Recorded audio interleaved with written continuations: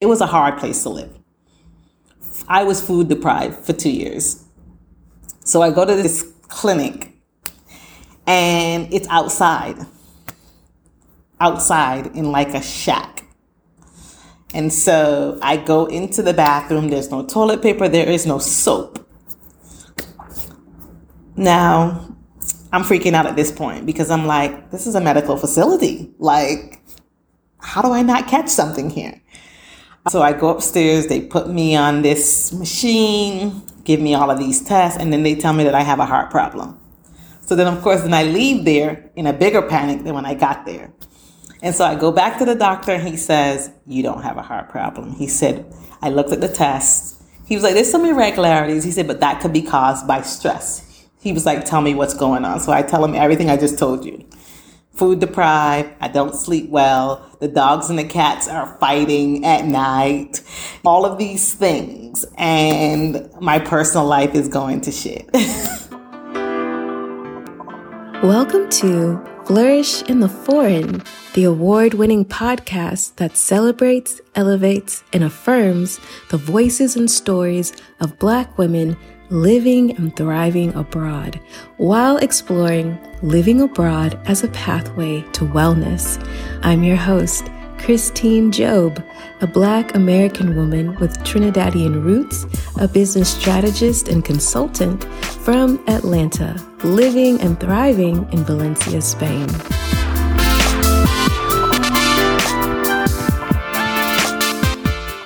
Hey everyone, it's Christine. This is Flourish in the Foreign. Thank you so much for tuning back into the podcast. I appreciate y'all. Hope you all are taking good care of yourselves. A little housekeeping. So for those of you who are interested in podcasting, especially on a global scale, I want to first let you know that your girl, yes, me, I am a judge for this year's International Women Podcasting Awards, which I am so proud to be asked and included. So that's really exciting. And the International Women Podcasting Awards will be taking place in London on Monday, November 6th. So if you're in London or close by and you want to come to the award ceremony, I think it's a really great place to learn more about podcasting, especially on the professional level, and just meet a lot of amazing podcasters and podcast professionals. It's going to be again in London at the Conduit Covent Garden. But if you can't make it in person, there is a global live stream. Okay, so you can get tickets to watch it over the web. I want to let you guys know about it because I know that some of you guys are podcasters yourself, interested in growing your podcast. I think it would be a really great event just to learn, because the International Women Podcast Awards celebrates the work of women and people of diverse genders from across the podcasting world. So whether you're a one-person DIY podcast operation like me, or a team of experienced audio journalists and producers, they just really love to celebrate the work that has been made. And the event really is an amazing opportunity to meet people and enjoy yourself. So if you haven't been to a podcasting event and you're not really sure, if you're able to make it to London, I think this would be a really great one to start off and go to because everyone's so nice. So again, International Women's Podcast Awards, Monday, November 6th. I am a judge, and I actually might come into London for the event. So we will see. If you want to grab your tickets to the award show, you can via the link in the description, or you can go to everybody-media.com/awards. Some of you guys have sent me questions for the Ask Me Anything segment. I know that I still have outstanding questions from last time, particularly about those of you who are Caribbean passport holders wanting to immigrate to the US or Europe in a highly skilled capacity, right? Wanting to go into corporate and stuff like that. I'm still working on that question. Don't think I've forgotten about you. I have not. Any other questions that are outstanding, I'm still working on it, trying to find the people, and then ultimately trying to find the best format to deliver this kind of information. Maybe it'll be some type of mini episode or a blog post or something, but I am still working on it. And for those of you that have questions about the podcast, me, moving abroad, living abroad, thriving abroad, you can always submit questions to me and I will collect them for our end of the year wrap up, and hopefully I'll have answers for y'all. But please don't think like I'm just like, I don't know, lollygagging. I actually am actively looking for these answers and getting recommendations and reaching out to people and waiting to hear back and seeing what we can do. So I am on it.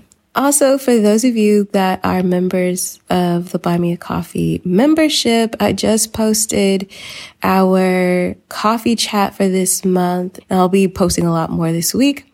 So be sure to tune in to Buy Me a Coffee. I have some events coming up and some videos dropping exclusively for my monthly supporters. I appreciate you so much. Please remember that the Flourish in the Foreign Patreon will be coming to an end at the end of 2023. So please be sure to become a monthly supporter at Buy Me a Coffee. That's buymeacoffee.com/flourishforeign. Also, stay tuned to the very end of this episode for a gift from me to you. All right, on to the episode.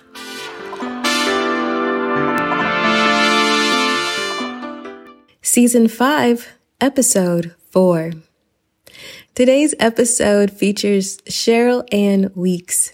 Cheryl-Ann has been a counselor working with the teen population since 1997. She's an expert in social emotional counseling, mental health, and university counseling.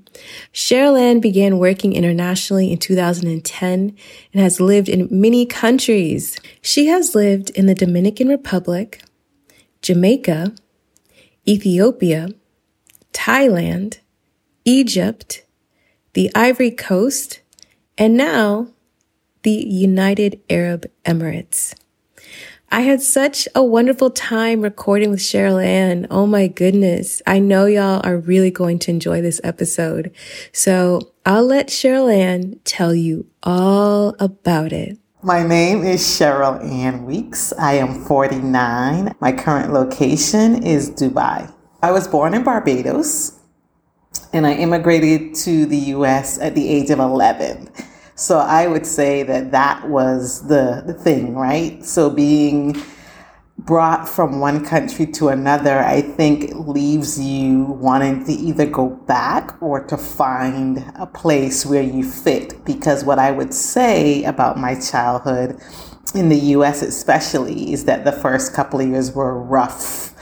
As an immigrant from the Caribbean with an accent in an inner city with children who probably had never met anybody that talked like me. And so that was really hard. So for a long time, I dreamed about going back to Barbados. And I think some of that kind of stayed with me, even though I stayed in the U.S. and built a good life there, that some of that stayed with me. And I always had the desire to travel and see places, but I couldn't afford it. So I left the U.S. and then I could afford it. I asked Cheryl-Ann to share with us her experience at university, what she studied, where she attended, and if she had the opportunity and interest to study abroad.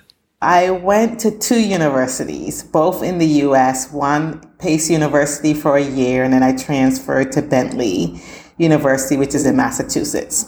And I did not study abroad, mostly because it was financially prohibitive for me at that time. I couldn't afford it. And I couldn't think of any way to afford it. So I did not do it. But I think that's the one thing that I regret about my college experience. And I think I regretted it up until I moved abroad, and then I didn't anymore because I had these rich experiences. So I studied business at the time. I was a business major. And I went straight to graduate school and got a master's in counseling because, and I don't tell this story very often, one of my really good friends got murdered my junior year of college. And it was really difficult. And I think in that moment, because when we found out why and who, they were teenagers who were robbing them. He was home for spring break. Him and his cousin went to a party, and the rest is kind of what happens sometimes. And I think for me in that moment, because I was a sociology major, I thought, well, maybe my life could be more meaningful being a counselor, working with teenagers, teaching them that there is something else out there, that they didn't have to do what they did, which was take a person who was really important to me and his family away. So I would say that had a really big impact on my life because it changed the whole direction of my life. And I'm not sure how many people that know me know that story because I don't tell it very often. The journey to move abroad is rarely linear and often takes place in the depths of someone's mind years and years before it actually comes to fruition. So I asked Cheryl-Ann to share with us her journey to moving abroad. I got my master's degree. I went back to Boston and lived at home for a little bit. And I think in Boston especially, it's a big immigrant town. So there's lots of us who immigrated there, but there's also in Boston is a college town. And so there's lots of also people coming from other countries to attend university there. So I think initially at Bentley, I started meeting students who came to the US to go to university and then went back to their countries. So I think that started the itch in me again, right? And then once I left university and I lived in Boston for a couple of years, I moved to DC. Again, a very multicultural city. I started meeting people from all over the continent. And I think that kind of brought it up for me again in terms of I could go and live somewhere. And initially, the thought was I'll go back to Barbados. And then I couldn't figure out how to do that financially. Like when I crunched the numbers or looked at the possibilities of it, it just didn't seem like I could afford it as a counselor. And so I went on with my life and I lived in DC for 9 years and I was pretty happy, I would say. I loved living in the DMV area. I lived in Maryland. I worked at DC public schools. I worked for a college prep organization. I worked at Howard University. All a good, rich, lovely life. And then I met a woman who was leaving the school we were working at the time. And she was going abroad to teach English. And her and I were talking. She was a woman I had worked with at the previous school. We both ended up at another school together, Rebecca. And I said to her, what are you doing next year? She said, well, I'm not going to be here. She said, well, I'm going to, I can't remember what country she was going to at the time. But she said, I'm going to this country. I said, to do what? To teach English. I said, as a second language? She said, no, to teach what I teach. And I said to her, do they have counselors there who can do that? And she was like, yes, let me send you the website. And in that moment, I decided that after the following school year, I would do it. And at the time, I thought I'll only do it for a year. It'll be something to kind of do this thing that I've always wanted to do. And I did. And my friends thought I was crazy. My mom, I think, she was kind of like, well, I guess I figured it would come back around because you talked about it a lot as a younger person. By this time, I was 38. So like I said, I had lived a full, rich adult life. And I did. I had one more school year. And then at the end of the other school year, I quit and I went abroad. I went to the DR, sight unseen. A frequently asked question I receive from all of you is how to land a job abroad. Now, I do have an episode in season 1 of this podcast called How to Get a Job Abroad. It's a whole compilation with the advice and experience of past podcast guests on how they landed their jobs abroad. So definitely check that out. And so I asked Cheryl-Ann, what was the process of landing a counseling position abroad? Okay, so the first time was really hard and I almost gave up. I had quit my job, given up my apartment. It was like May, and I had no job, even to the point where the principal at the time said, well, do you have a job? And I said, no. She said, well, why don't you hold on to your resignation letter? But I was attending this church in Maryland at the time, and the pastor was teaching about faith, stepping out on faith, allowing God to make our big dreams come true, dreaming big and all of that. So I was like, okay, if I've been going to this church for the last 3 or 4 years, and if I believe that God will provide, I have to do this. I know I don't want to be here again in August at this particular school. So I did. I stepped out on faith and I said, okay, God, I don't have a job. I don't have an apartment. I guess I'm going back home to live with my mom. And that's not what I want. And I remember I had gone to St. Thomas to interview for a job there. But I had looked, in DR and all kinds of places, nothing. And I got this email from the school, but I hadn't applied to it. So I deleted it. I was like, I don't know this Adam guy. I don't know this school. So I deleted it. And then maybe about a week later, I got an email from him again. And I thought, okay, God, maybe this is something. So I opened the email. He said, I got your resume from a different school, the school that I had applied with. He said, they're looking for someone who speaks Spanish. You don't speak Spanish, but we're looking for someone with the experience that you have. So long story short, I interviewed, and that is the school I ended up at. In most cases, it's gotten easier since then. There are recruiting agencies that you can pay that will set up your whole profile, and they will send your stuff to schools. There's so many different ways you can do it, and there's levels to it. So you have the free organizations that do some stuff and has access to some schools. And then you have the ones that are not so expensive, and then you have the premium ones, which are Search Associates and International School Services. Now, theirs tend to cost between $100 to $500. And basically, those are the ones that have the relationships with the premium schools. And the premium schools tend to be embassy schools, schools that have larger schools, and schools that have really good benefits. So the school in the DR, although it was a good entry point, the benefits were not as good as I would say the school I'm at now. And that school came through the recruitment partnership line, for lack of a better term. I asked Cheryl-Ann how she prepared to leave the U.S. and what it was like when she finally landed in the Dominican Republic. So that process took a month and a half, because remember now, I was living in DC. So I had to pack up my apartment, sell things, give away things, pack them in my car, and drive to Boston. That was stressful, because you accumulate 9 years of things you didn't even realize you had. So once I got to Boston, I think I had about 2.5 weeks in terms of paring down some more. What am I going to take to the DR with me? And you get all these pictures from the school, but you've never been there. And I remember my sisters being like, well, how do you know it's a real school? How do you know you don't get there and then you end up kidnapped or something? And it was just like, well, there's this process, and there's this contract, and there's this housing process. So it wasn't that it was disjointed at all. But for them, it was that you haven't seen this place.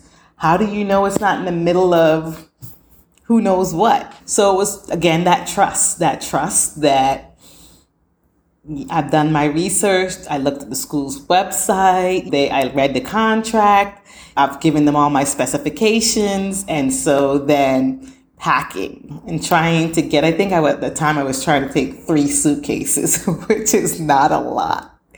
And so there was a lot of trying to get things done, doctor's appointments, those types of things, because you don't know what the system is like there.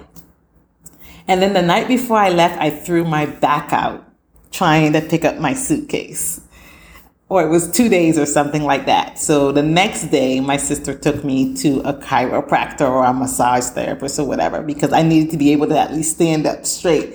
And I was literally crawling out of my bed to go to the bathroom, like on my hands and knees, because I was in so much pain, I could not stand up straight. And she was like, how are you going to get on a plane? How are you going to get your bags to the airport?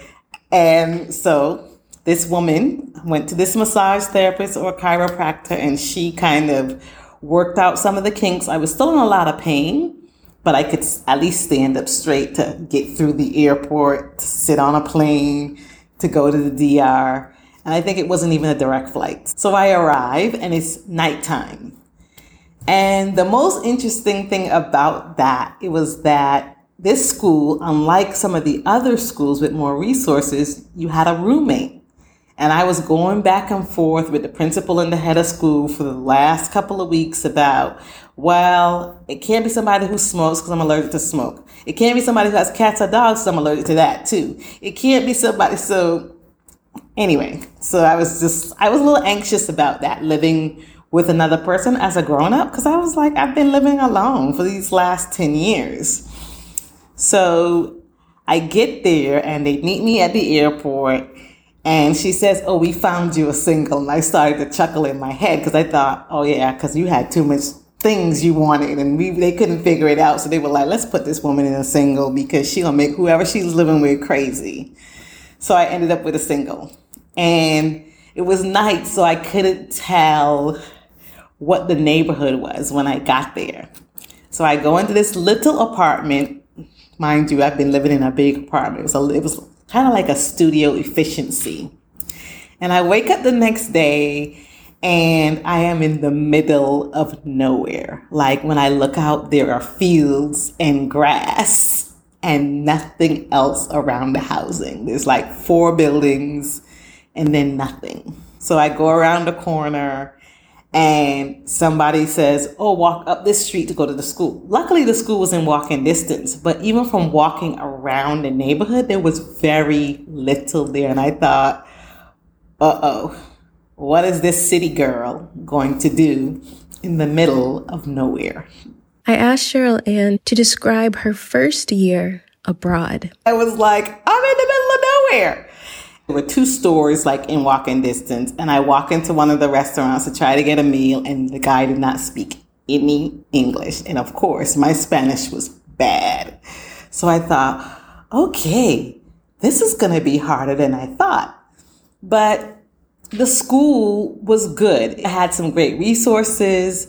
The challenge for the school side was that it was their first graduating class, so there were no transcripts. I had to create those.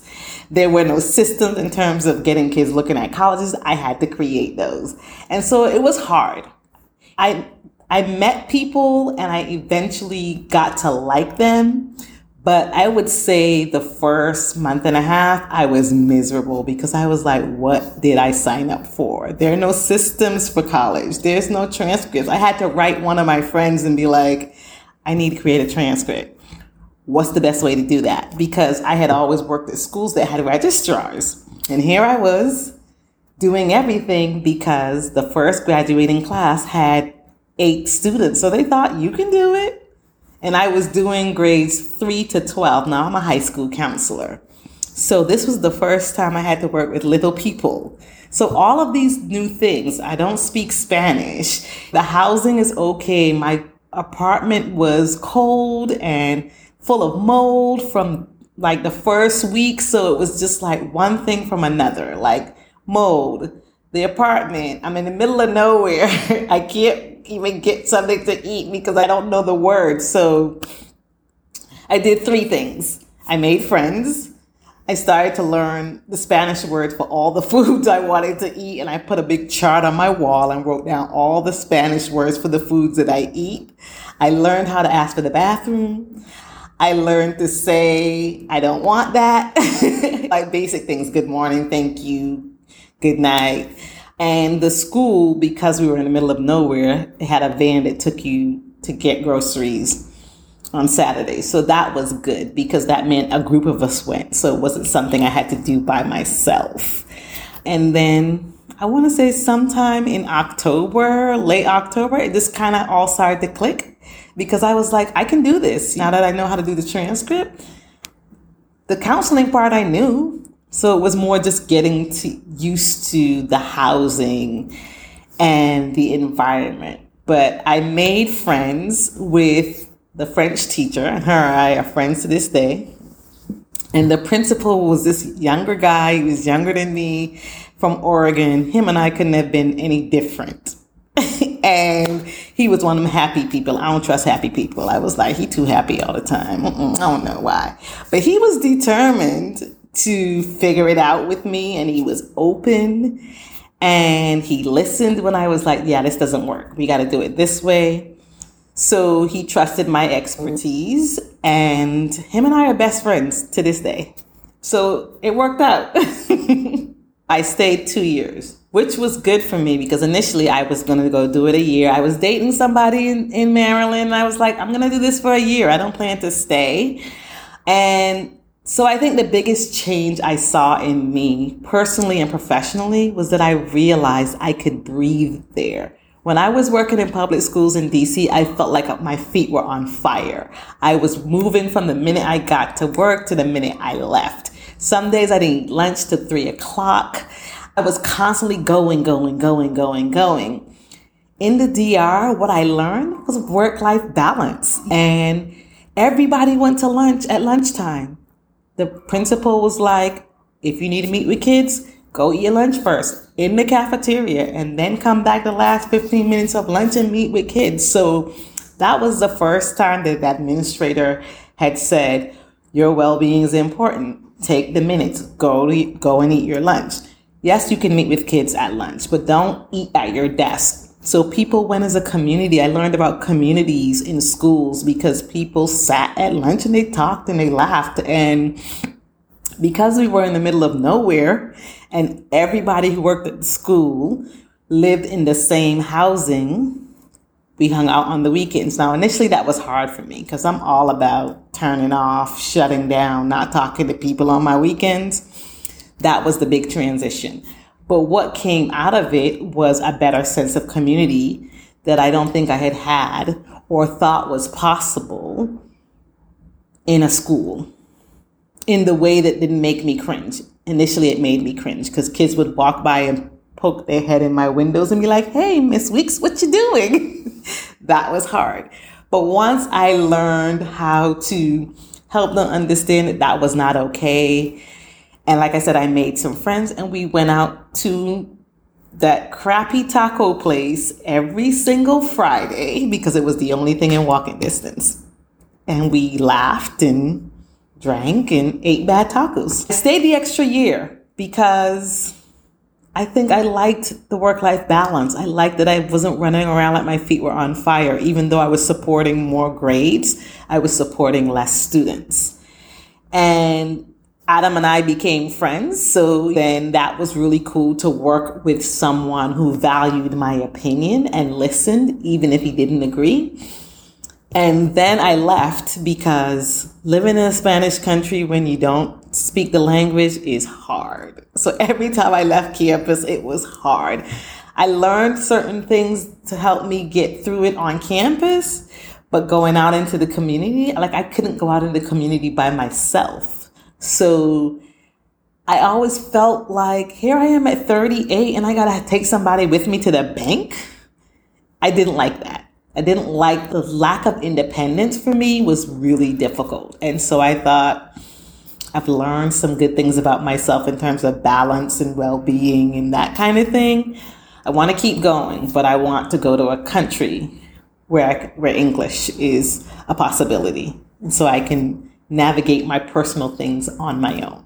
So Cheryl-Ann has spent 2 years in the Dominican Republic, 1 year longer than she originally had thought she would, and now she was leaving. And so I asked her, where did she go next? Jamaica. So as a Caribbean girl from Barbados, Jamaica was like home. I had never been to Jamaica up until that point. But from the time I stepped foot on Jamaica, I knew that this was going to be a good experience. 3 things happened. The principal was really cool. When I interviewed with him, I was like, oh, I'm going to like working with him. Second, they flew me out there to see the school in March. So it wasn't sight unseen. So I went to the school in March and I got to meet people. I got to find out about the systems and all of that. They had good systems in place because the principal used to be the counselor. So he kind of knew what was necessary. And then it was an IB program.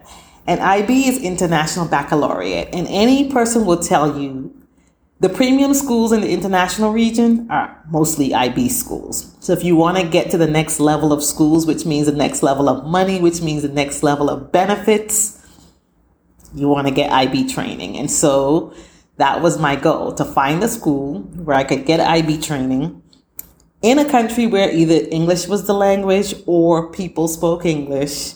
And I got lucky. I got to go to a place like Jamaica, which is close to Barbados. It was beaches, it was great food, it was great music. So my personal life, it improved exponentially in Jamaica. It was amazing. I asked Cheryl-Ann what it was like living and working in Jamaica.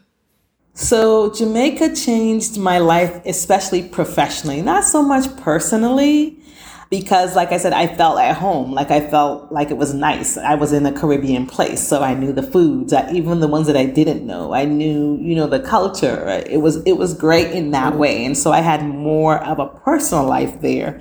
I got to go to parties and all of that. But professionally, I learned a lot in terms of being trained in IB. I was the counselor and the coordinator, and I got to learn so much there that helped me in all the other schools that I worked in. Most of the lessons that I learned that first year helped me. Now, I ended up leaving Jamaica after 2 years, even though I thought I would just die in Jamaica, because I was like, it's close to Barbados. I can go to Barbados whenever I want. But the administration changed the second year. And unfortunately, sometimes when new administrators come in, it changes the whole culture of the school. And this was that. The new head of school and principal, they were,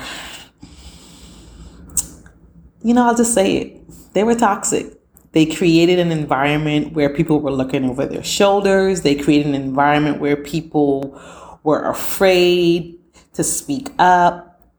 They didn't listen when you did speak up. They created an environment of fear. And so I decided that I wasn't going to stay because I didn't want to work with them or for them. So although she had an initial excellent time professionally in Jamaica, she encountered what so many of you encounter, is that with a change of leadership, there's a change in work culture. And so she decides to leave. And so I asked her, where did you go next?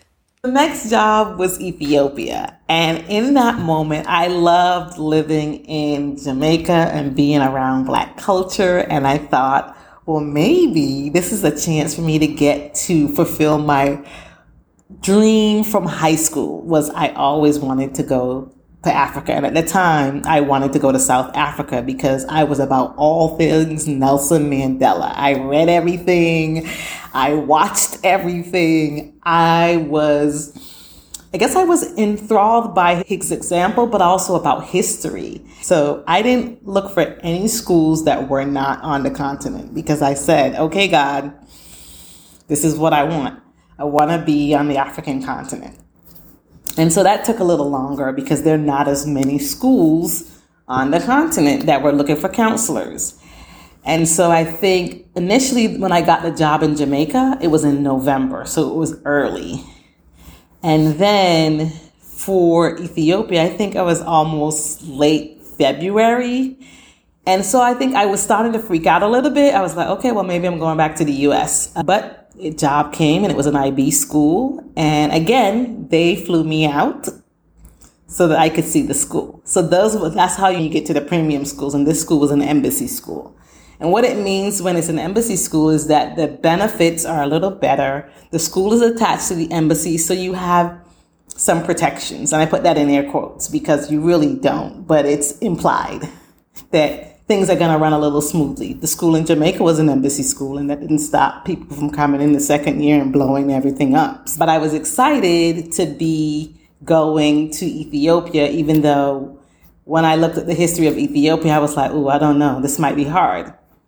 I went to Ethiopia and I visited, and yes, it was hard. From the minute I touched down, I was like, this is not going to be like Jamaica. My life is not going to be as cushy.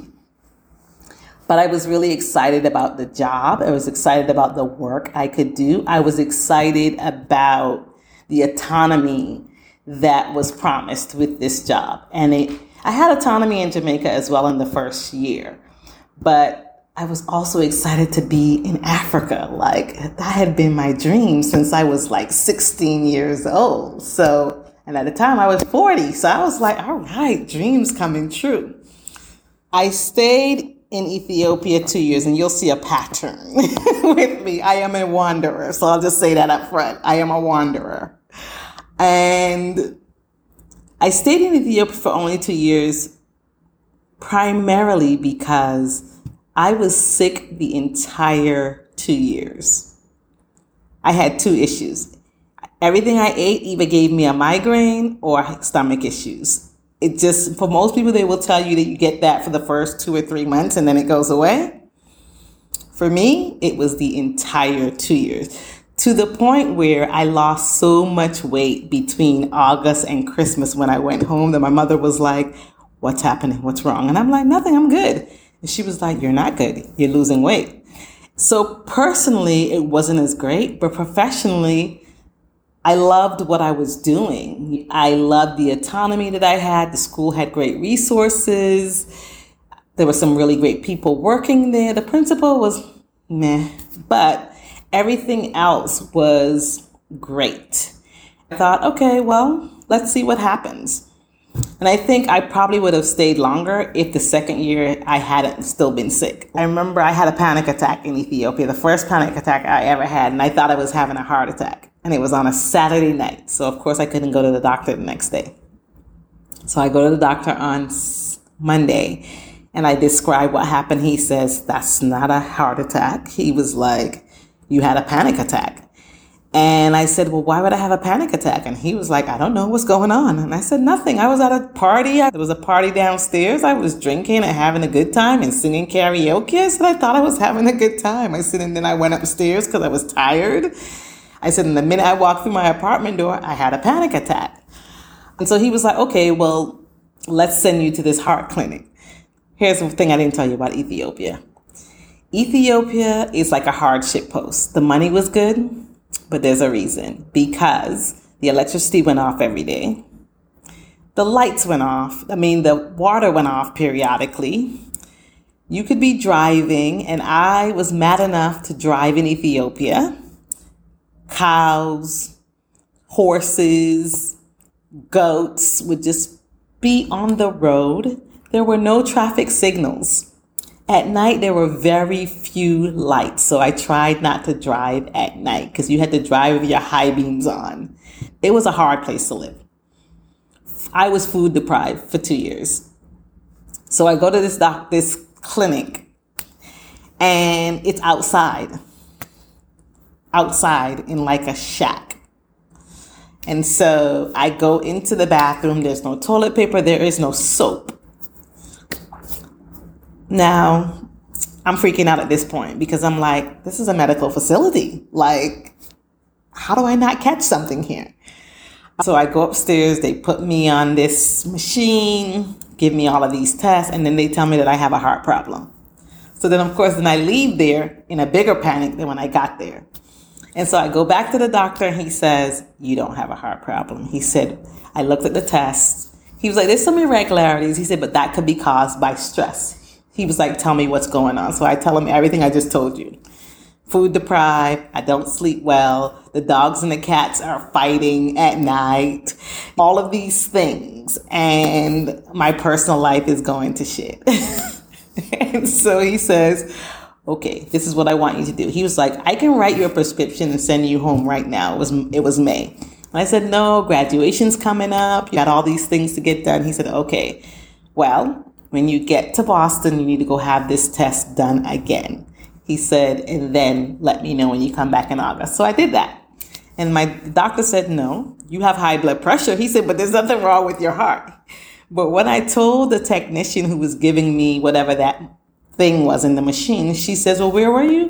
And I told her, she said, oh yeah, that makes sense. She says, on the continent, she said, people tend to get really scared when, she said, you have these rhythms though. She said, you do have a heart irregularity. She said, and maybe that's what made them think you had a heart problem. She said, but it's nothing big.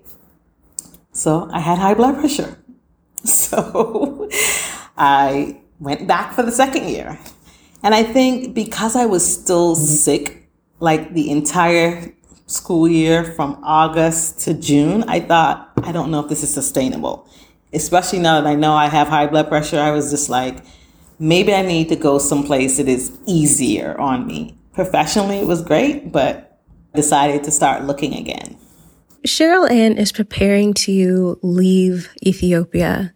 I asked her what were some of the good things she enjoyed while living in Eastern Africa and where she landed next. What I loved about living in Ethiopia was that I got to go to all the African countries. I think I went to Zanzibar. Of course, I went to South Africa because that had been my dream. I went to Kenya.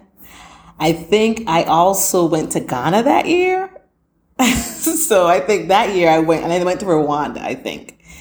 And then I went to Thailand to visit my friend Lucy, who was the French teacher in the DR. She was now living in Thailand. So I went to visit her. And so that is where I ended up next, Thailand. I wanted to stay in Africa, but part of what is different about the international school job arena is that you go where there are jobs. A lot of people think you choose these countries based on your interests, and sometimes that is true for teachers because there are more teacher jobs, but for counselors, there are less jobs, and there are less high school counselor jobs. So for me, every place I went, it wasn't that I wanted to go to that particular country. It's that these were the 4 counselor jobs for high school counselors, and I looked at those 4 countries and said, okay, I'm going to apply to all 4, but which one I get? And if I get more than one, then what's my top choices from what is offered? So all of that to say, I ended up in Thailand. The nice thing about that was that Lucy was there. And I thought, okay, well, at least I have a friend. But I ended up in Bangkok. She was on an island in Samui. So ended up at a British school. And here's what people don't tell you. British schools, American schools, international schools, they're all international schools, but the way things are done is very different. So somebody should have told me that going to work for a British school was like learning 2 languages. The international school language and then how British people do things. Even the words they use were different. And so they would say some words sometimes and I'd be like, what does that mean? I'm not sure what you're saying. And this school was humongous. Now, the first 3 schools, the first 2 had been really small. The one in Ethiopia, larger, but lots of resources. There were 2 high school counselors, there was a middle school counselor and 2 elementary counselors, lots of resources. This school is probably an educator's dream in terms of resources. The school really put their money where their mouth was, right? The school in Thailand was beautiful and flashy and 2,000 students. So when I got there, the immediate feeling I got was being overwhelmed. I asked Cheryl-Ann to describe her first year in Thailand. Luckily, this was one of the schools in Bangkok that provided housing for first year teachers. So I did not have to find housing. The housing was in walk-in distance, but as you know, Bangkok is really hot. So they provided a bus in the morning to drive us to school, even though it was in walking distance. I think the biggest change personally was that I don't think the people in that neighborhood had ever seen a black person.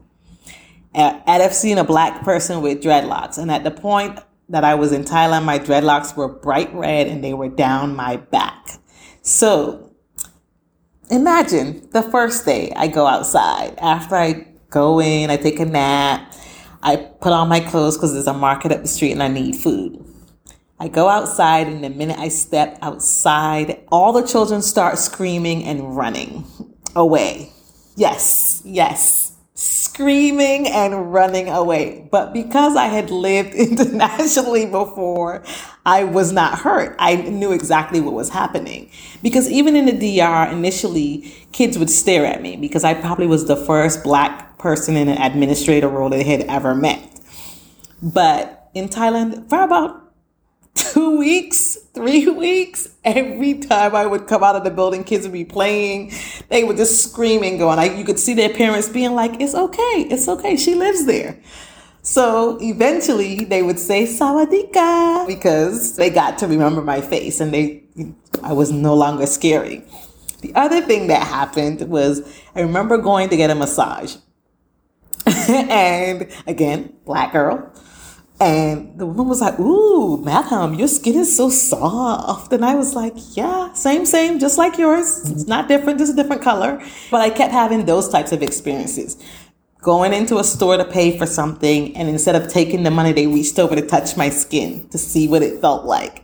Yeah. So that was hard personally. The apartment was lovely. Like I said, it was close to school. There was a market up the street, so I could eat for cheap. I could drink coconut water every day, which was my joy.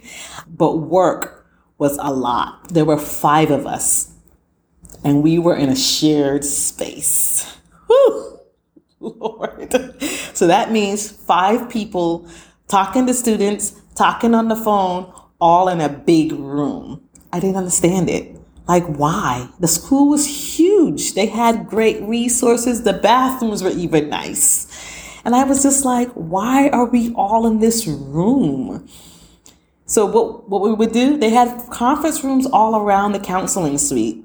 So I would just sometimes take my computer and take it to one of those conference rooms and sit in there when I had to think, because I was just like, this is too much. People chewing, people talking, people breathing. It just felt like a lot.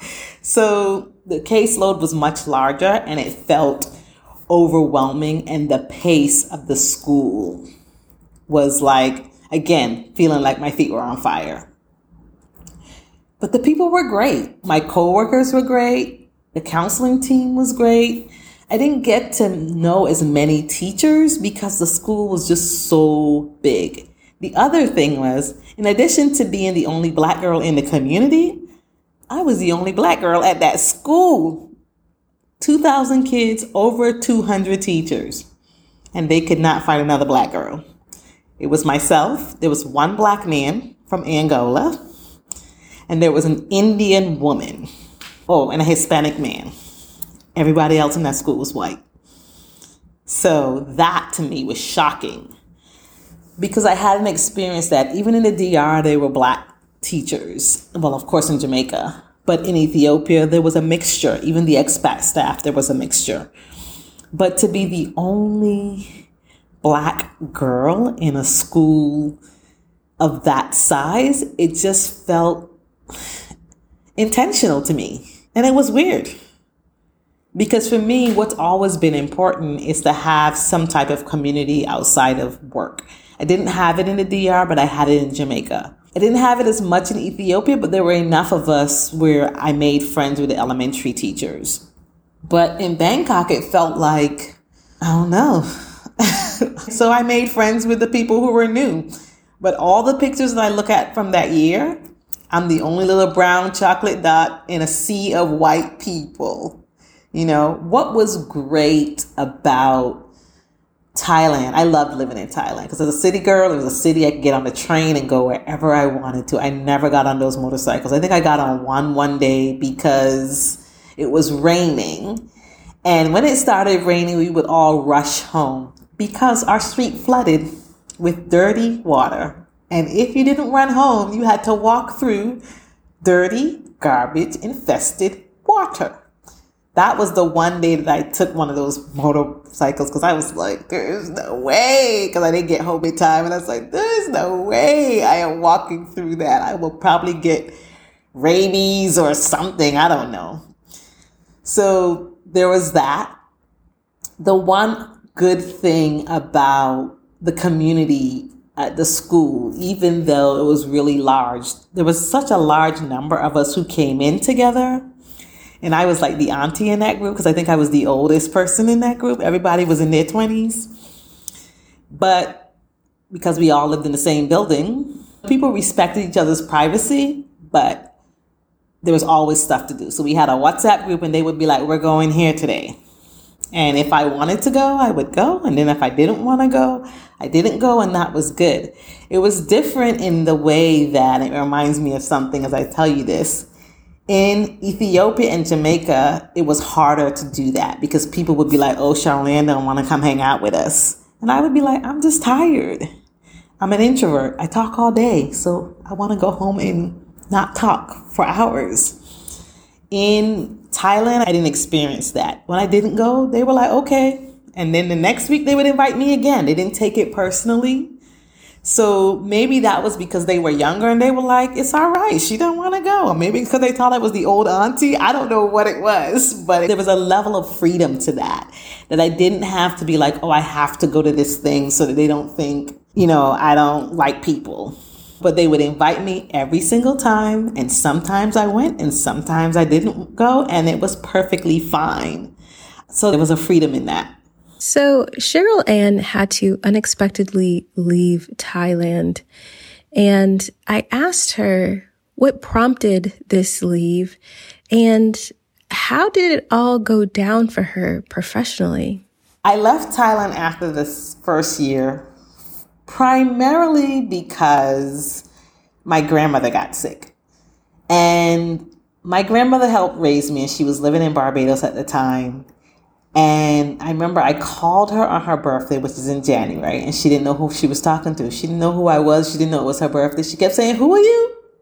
And I remember I hung up the phone and I called my sister and I said, something's wrong with Gran. And she said, why? What happened? And I said, I called her and she didn't know me and she didn't know who she was talking to. And I said, she hung up the phone. And so she was like, you had been saying that since the summer because I had this habit of going to Barbados every summer to see my Gran. And when I went that summer before, something was just off. I think I had sent her money or something and she couldn't find the check. She didn't remember getting it. She didn't know where it was. It had been months.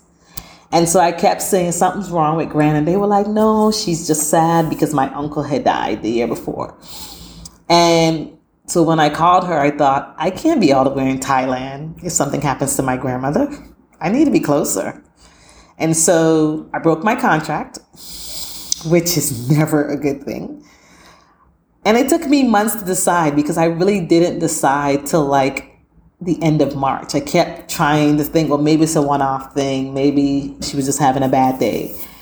But eventually my gut was like, yeah, I can't be here. I got to be closer. So I thought, I'll find a job closer. I'll get to spend some time with her. I'll get to see her more often. And so I told them either in March or April, and they were not happy. Because in international schools, the recruiting time starts early, like October. They want you to tell them in November whether you're leaving in June. It's hard. It's hard to make that decision in November, knowing that other things can happen throughout the year. And unfortunately, this is one of the hard things about international schools. They are not forgiving when you decide later on that you're leaving. So I told them, and my line manager was like, okay, I understand, family makes sense. The principals, the assistant principals, the head of schools, the HR person, they were less than kind. So what they do is they say, we're not going to pay for your flight to go home because you broke your contract. This school in particular didn't pay for my last month of my salary because they were like, well, you don't work for us anymore. And then they were like, well, you get off work mid-June, so we're only going to pay you for half of June. So it's those types of not so nice behaviors that can happen. So you feel almost punished for choosing or for having family emergencies when you have to break your contract. But I left anyway. And to add insult to injury, I could not find a job. So because I started late, I started looking for jobs in April, and the recruiting season in international schools typically are done by April. So I looked, I didn't find anything. So I went home to Boston. I always tell people, as long as my mother had some place to live, my room was still there. So I stayed home. I thought, okay, well, maybe I'll find something in the summer. I didn't. I went to see my gran. I spent a lot of time with her. I stayed longer than I would usually stay. And then I was stuck in Boston until March of the next year, until I got a job in Egypt. So I won't lie and tell you that I wasn't depressed. I was definitely, but I didn't second guess it. And I think that was the good part, that even as I talk about it now, because that was 2017, I think, I don't regret doing that, because my gran just died 2 months ago. And for me, she was everything. And so to be out of work or whatever, that money I lost, whatever I lost as a result of leaving, breaking that contract, nothing would have compared to if I had lost her then while I was in Thailand. So I got to spend time with her. I got to love upon her. That was the last time she remembered me, in those months that I saw her in between 2017 and I went again in 2018 because I wasn't working. And so that was the last time she recognized my face. And so for me, nothing compares to being able to spend that time with her.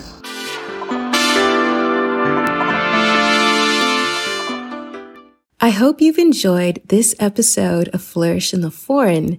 And if you have, please support this labor of love, because it is labor nonetheless.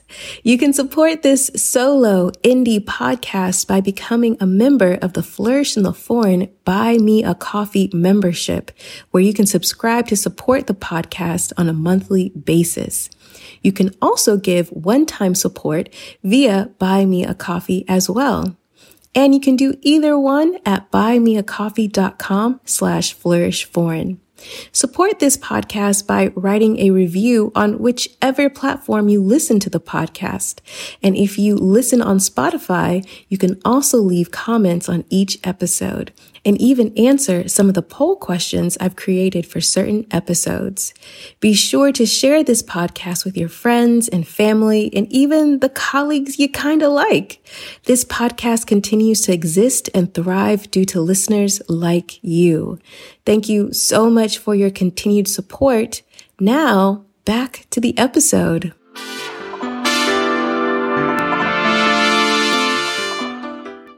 Egypt was not even on my list. Again, like I tell people, at least Bangkok was an intentional choice because I was like, Lucy's there. I didn't know anybody in Egypt. I had no desire to live in Egypt, but I was like, it's on the continent, so let's look at it. So I applied to a couple of schools in Egypt. And I can't remember where else I applied, but I ended up choosing the school in Egypt because they were looking for somebody to start immediately. And it was March, and I had been tired of being home. My bank account was dwindling, and it was so cold in Boston. So I thought, okay, let's see, why not? And at this point, I had learned I can do hard things. Even if it's not the best fit, then how bad can it be, right? So I took a middle school position because I had worked middle school in the DR, I had worked middle school in Jamaica. So I thought, okay, that's fine. It's not high school, which is where my sweet spot is, but I can do it. And so I went to Egypt. I think I left on my mother's birthday, which was April 8th. And I went to Egypt. And the hardest part about Egypt, well, there was a couple of things, if I'm being honest. I'm trying to be honest today. Because I usually tend to really tell the good side of things. My sister always tells me, she said, you notice you do that? I said, what? She said, you always try to downplay bad things. She was like, stop doing that. Tell the truth. So I just heard her. There were a lot of things that were really hard about living in Egypt. The first thing was that you have to find your own housing. So they put you with a realtor. They put you in a hotel, I think for a week. And they stick you with a realtor who takes you around Cairo and shows you apartments. Unlike in the US where the apartments are clean, these are not. They're dusty. You can't even tell what the apartment looks like. So of all the places that I looked at, it was just like, how do I know this place is going to look good when they clean it? So there's that. Then there's the language barrier, because most of the landlords speak some English, but not much. And then there is the stray dogs and the trash in Cairo. Whew, girl. There are so many stray dogs, and I don't like dogs. I'm scared of dogs. So many stray dogs, stray cats, and so much trash everywhere in Cairo. Like, I used to always say I would never live in New York because New York is dirty. Cairo is filthy, and I mean it. And not to offend anybody, but it's filthy. It's a filthy city. The trash system it doesn't work. So I go through this thing of finding an apartment. I find one, I take it. I met Laura. She worked at the school. I had reached out to her through one of the Black expat groups, and she kind of told me what the school was like. She's an elementary teacher. I was in middle school. So her and I became fast friends. So that was the one blessing of being in Egypt, because we're still friends now. So the school was surprising. And here's why I would say that. Because the counselor had left. The principal told me he was sick. I get there and I find out this man was not trained as a counselor and had created a mess. So here I was again, trying to create systems in a place that didn't have them. Now, the beauty of the school was that they had two great high school counselors, and I think the one elementary counselor was good. So there was systems throughout the school, just not in middle school. And they were both very honest about who the previous counselor was. And they were like, we're happy you're here. Now, here's all the things you're going to have to do. So at least I had support in the department. And this school, unlike the school in Bangkok, had, I think it was 8 Black people. So I was happy. I thought I was in heaven. And there was a big expat group of educators in Cairo at all the different international schools there. So while living in Egypt was hard, because the first apartment turned out to be crap. So I ended up living there till June and moving. The second apartment was not crap, but the landlord was a bully. The great thing about Cairo was that I had a community again outside of work. We had a book club. We went to food things. We went partying. We had Thanksgiving dinner. We went on a trip to Dahab, which is a beach city. So it was a lot of community outside of work. And even though Laura and I were friends from work, and there was a couple of other of us who were friends who all worked at that particular school, there were a lot of us also from other places, people who worked at the embassy, people who worked at other schools, people who worked in other places. But it was a great community, and I made a lot of good friends. So that was great. So I ended up leaving Egypt after that year and a half because there was a new head of school the second year that came in, and he was great. But there was a loophole in the contract that they didn't realize. So they sent the papers out in November, and the paper says, if you've only been here a year and you don't feel like this school is a good fit for you, you can leave. And I thought, well, I don't love this school. I don't really love middle school kids. So I'd prefer to be back in high school. And because I knew these two ladies at that point had been in Cairo at that school for 6 years, they weren't going anywhere. So I thought, there's no need for me to stick around hoping to get into high school, because that's not going to happen. I'm not loving my landlord. I'm not loving living in Cairo, even though I'm having a good social life. So let me try my odds. So I go and I talk to the head of school, and I said, so I just want to point this out to you so that you can fix it before anybody else sees it. And he said, well, thank you for bringing it to my attention. I said, however, you can change it. I said, but however, I'm going to take that loophole. And he said, okay. He said, well, tell me about you. Why do you want to leave? And so it was the first time I had a school had really been like, tell me what you want. And so I basically said to him, I'm a high school counselor. I would love to go back to high school. And he said, okay. He said, where are you thinking? I said, I'm going to stay in Africa. And he said, okay. There were like 4 jobs in Africa at that point. He said, if you don't get that job, will you stay? And I said, yeah, I'll stay another year.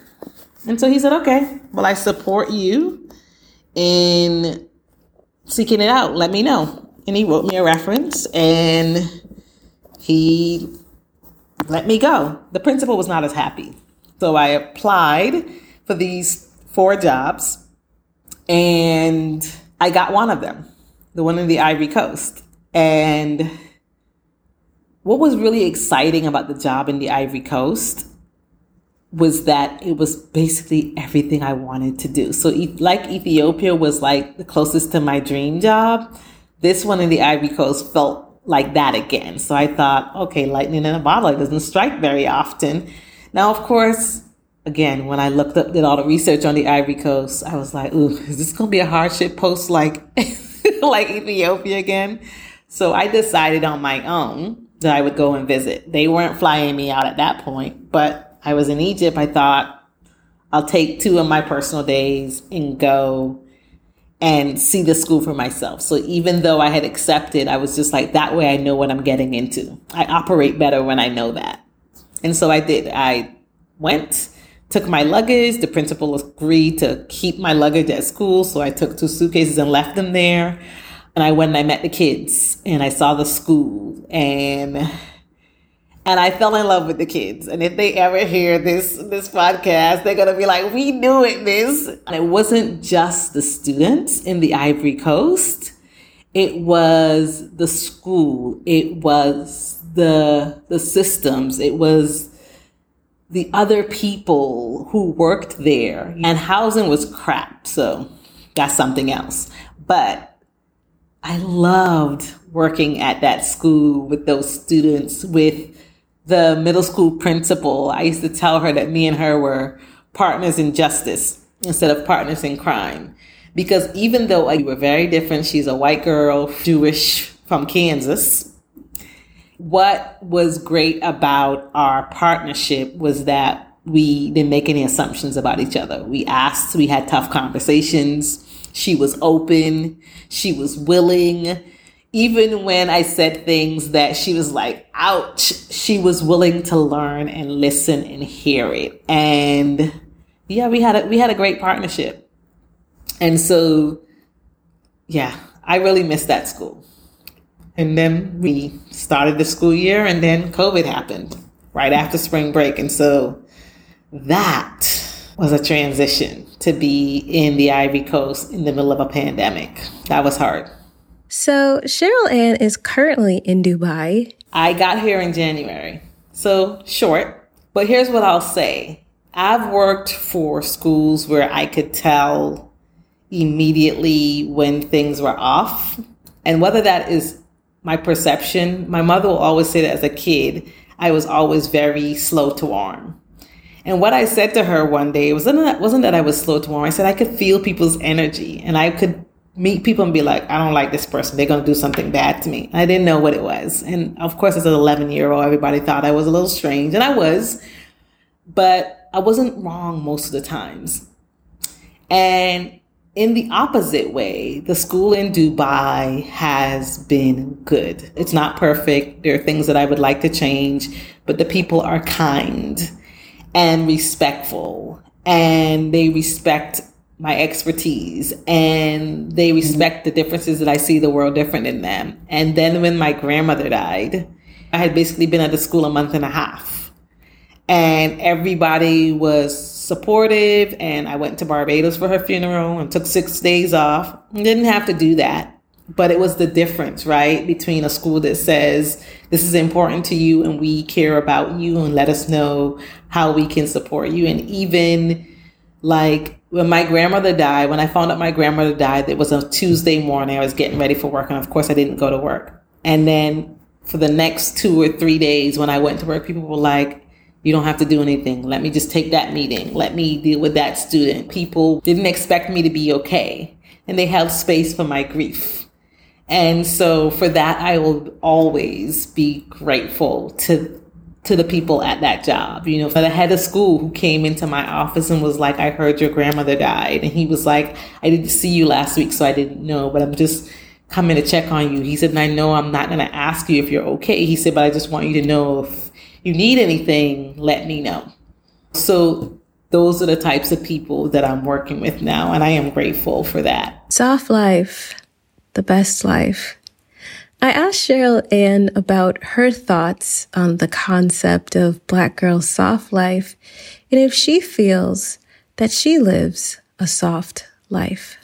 So I'm all about soft life, and I think a soft life is exactly why I stayed international, right? So the ability to have balance, to not spend all of my days working, struggling, beating myself over the head, being abused. So soft life for me is finding people who accept me as I am. Like, I don't have to make myself small or be different. Like, this is what you get. This Caribbean weird girl who is an introvert who will say she's coming and stuff and then change her mind 30 minutes before she's supposed to be there and send you a text to be like, I'm not coming, and I'm not giving you an explanation, I'm just not coming.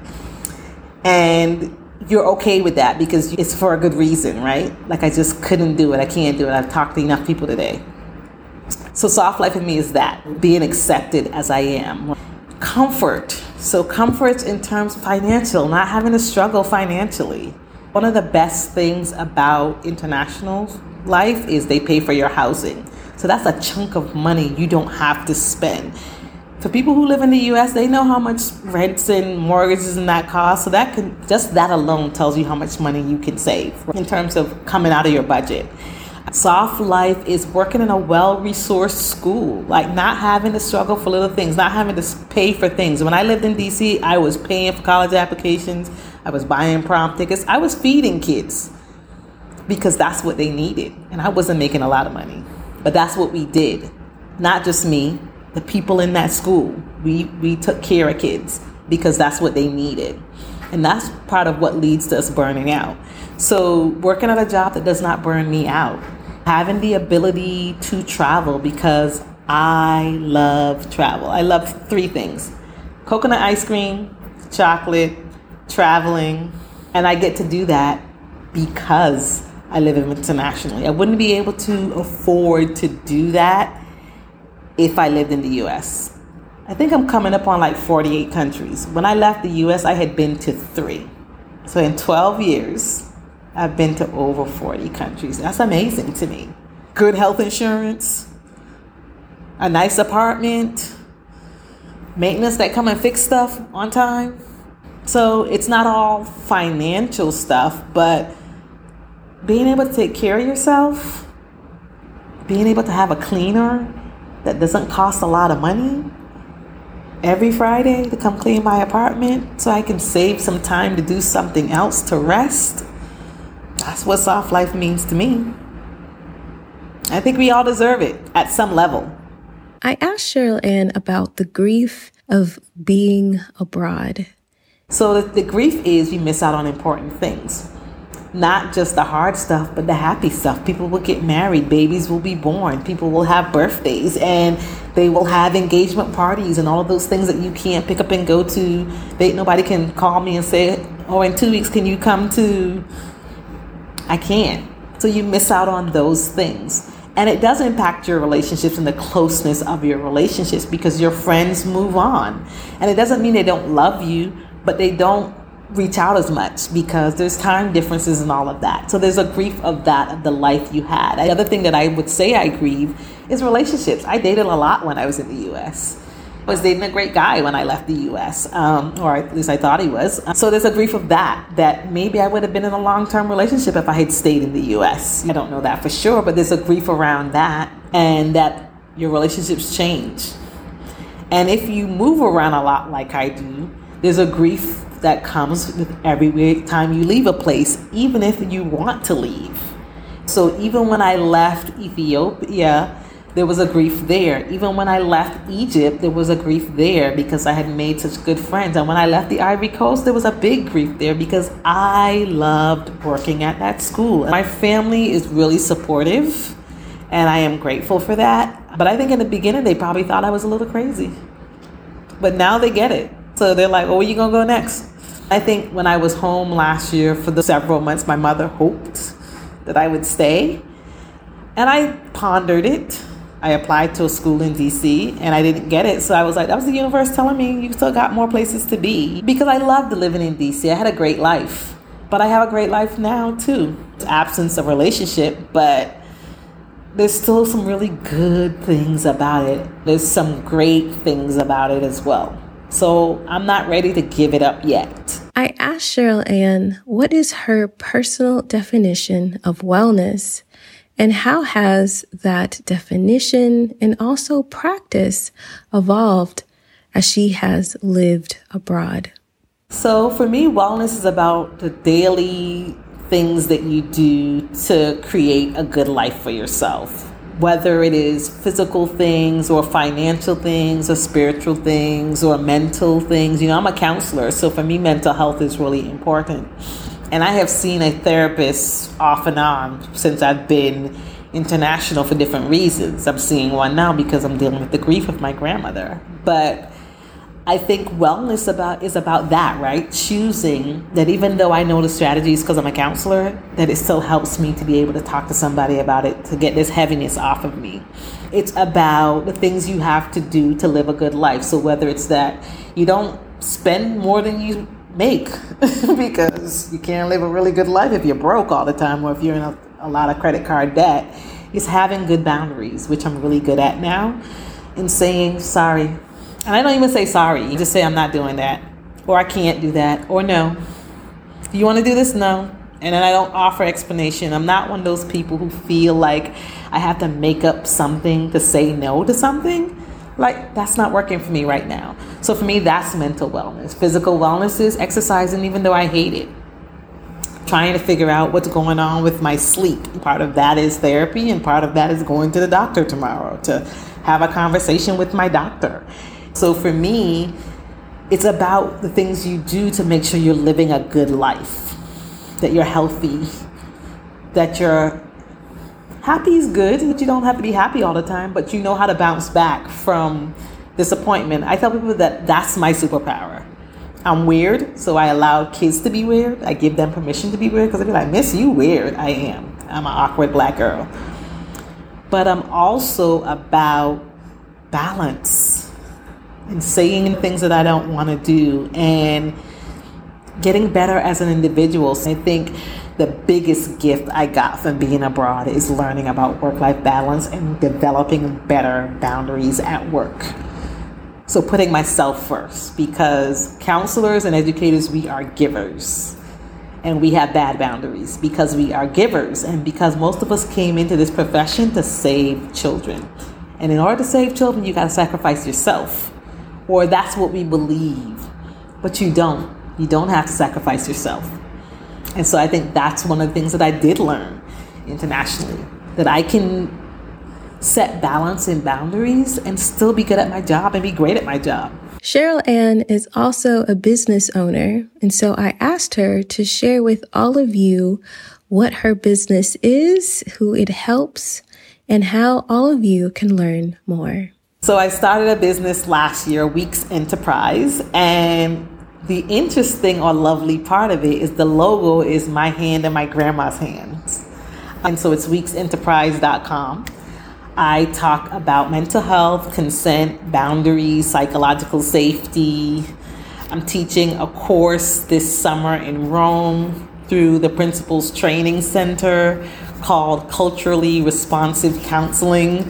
I gave workshops for educators, parents, students around those topics. I think boundaries and consent were the ones that I started with because the idea came out of my desire to do more consent talks. So when I was working, I think in Egypt, because you can't talk about consent in the Middle East. So I thought I could still do that through my business virtually, even though I couldn't do it at school. And that's the same thing here with me being in Dubai. I can't talk to kids about consent, but I can have that conversation in an ALOC conference or in an ISCA, the American International School Counselor Associations conference, or for another organization. So that's what I do. weeksenterprise.com. Thank you so much, Cheryl-Ann, for sharing your amazing story with all of us. If you'd like to stay connected to Cheryl-Ann, you can via social media. I am on Twitter, and it is Bajan Week, so Bajan like Barbadian slang, so it's Bajan, my last name. I am on Instagram, and my business is weeksenterprise.com, Bajan Expat School Counselor on Instagram. On Facebook is my name, on LinkedIn is my name, so Cheryl-Ann Weeks. Thank you so much for listening to this episode of Flourish in the Foreign. If you'd like to learn more about this guest, please check out their show notes page at flourishintheforeign.com/episodes. If you would like to be a guest or know of someone who would be an interesting guest on the podcast, please fill out the guest inquiry form located on the website under the contact tab. That's flourishintheforeign.com/contact. I will be doing another Ask Me Anything episode at the end of the season, so be sure to please submit your questions via the link in the description of this episode. Stay up to date with everything that is happening with me and the podcast by subscribing to the Flourish in the Foreign newsletter. You can subscribe to the newsletter via the link in the description of this episode or by going to the website flourishintheforeign.com. Be sure to check out the Flourish in the Foreign blog and the Flourish in the Foreign bookshop powered by bookshop.org, where you can support local bookstores and Flourish in the Foreign at the same time. Check out my list of books to help you move, live, and thrive abroad. Make sure that you are subscribed to the Flourish in the Foreign YouTube channel for when I drop new videos, and follow the podcast on Instagram and TikTok at Flourish Forum. You can also follow the podcast on LinkedIn at Flourish in the Foreign. And of course, subscribe to the podcast via whichever platform you listen on and leave a review. As always, big thanks to Zachary Higgs for producing the music of this here podcast.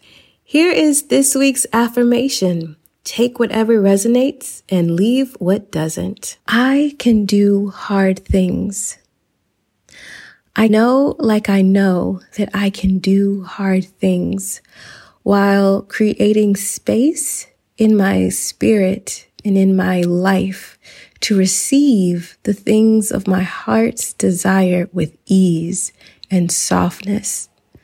I can do hard things while being gentle with myself, knowing that there's no need to berate or harass myself into getting whatever I feel I need to get.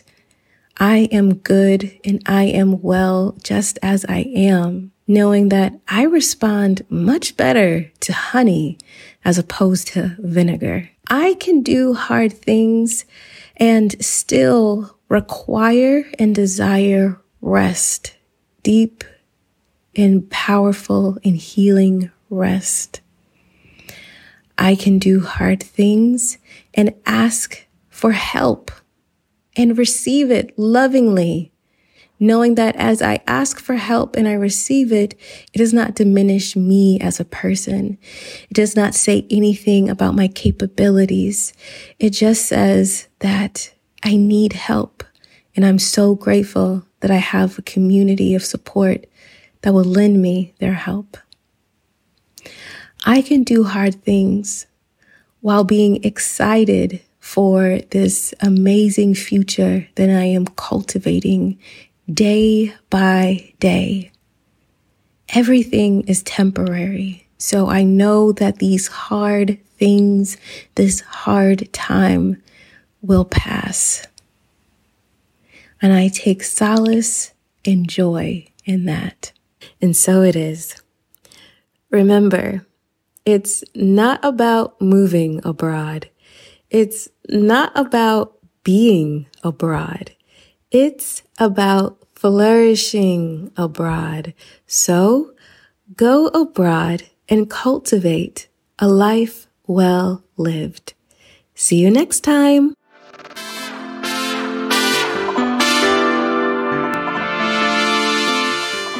On the next episode of Flourish in the Foreign. The point of making these women as mediocre and messy as possible is to show that the deepest well can also be drained. And that's one of my favorite Swedish phrases. In Swedish, it's den djupaste brunnen kan också tömmas. So the deepest well can also be drained. And Black women are some of the deepest wells in society. So what I wanted to show with their stories is once they start losing strength and that bottomless, quote unquote, source of resilience, then at the bottom of it all, they're just human beings like you and me that need support emotionally, mentally, physically, holistically.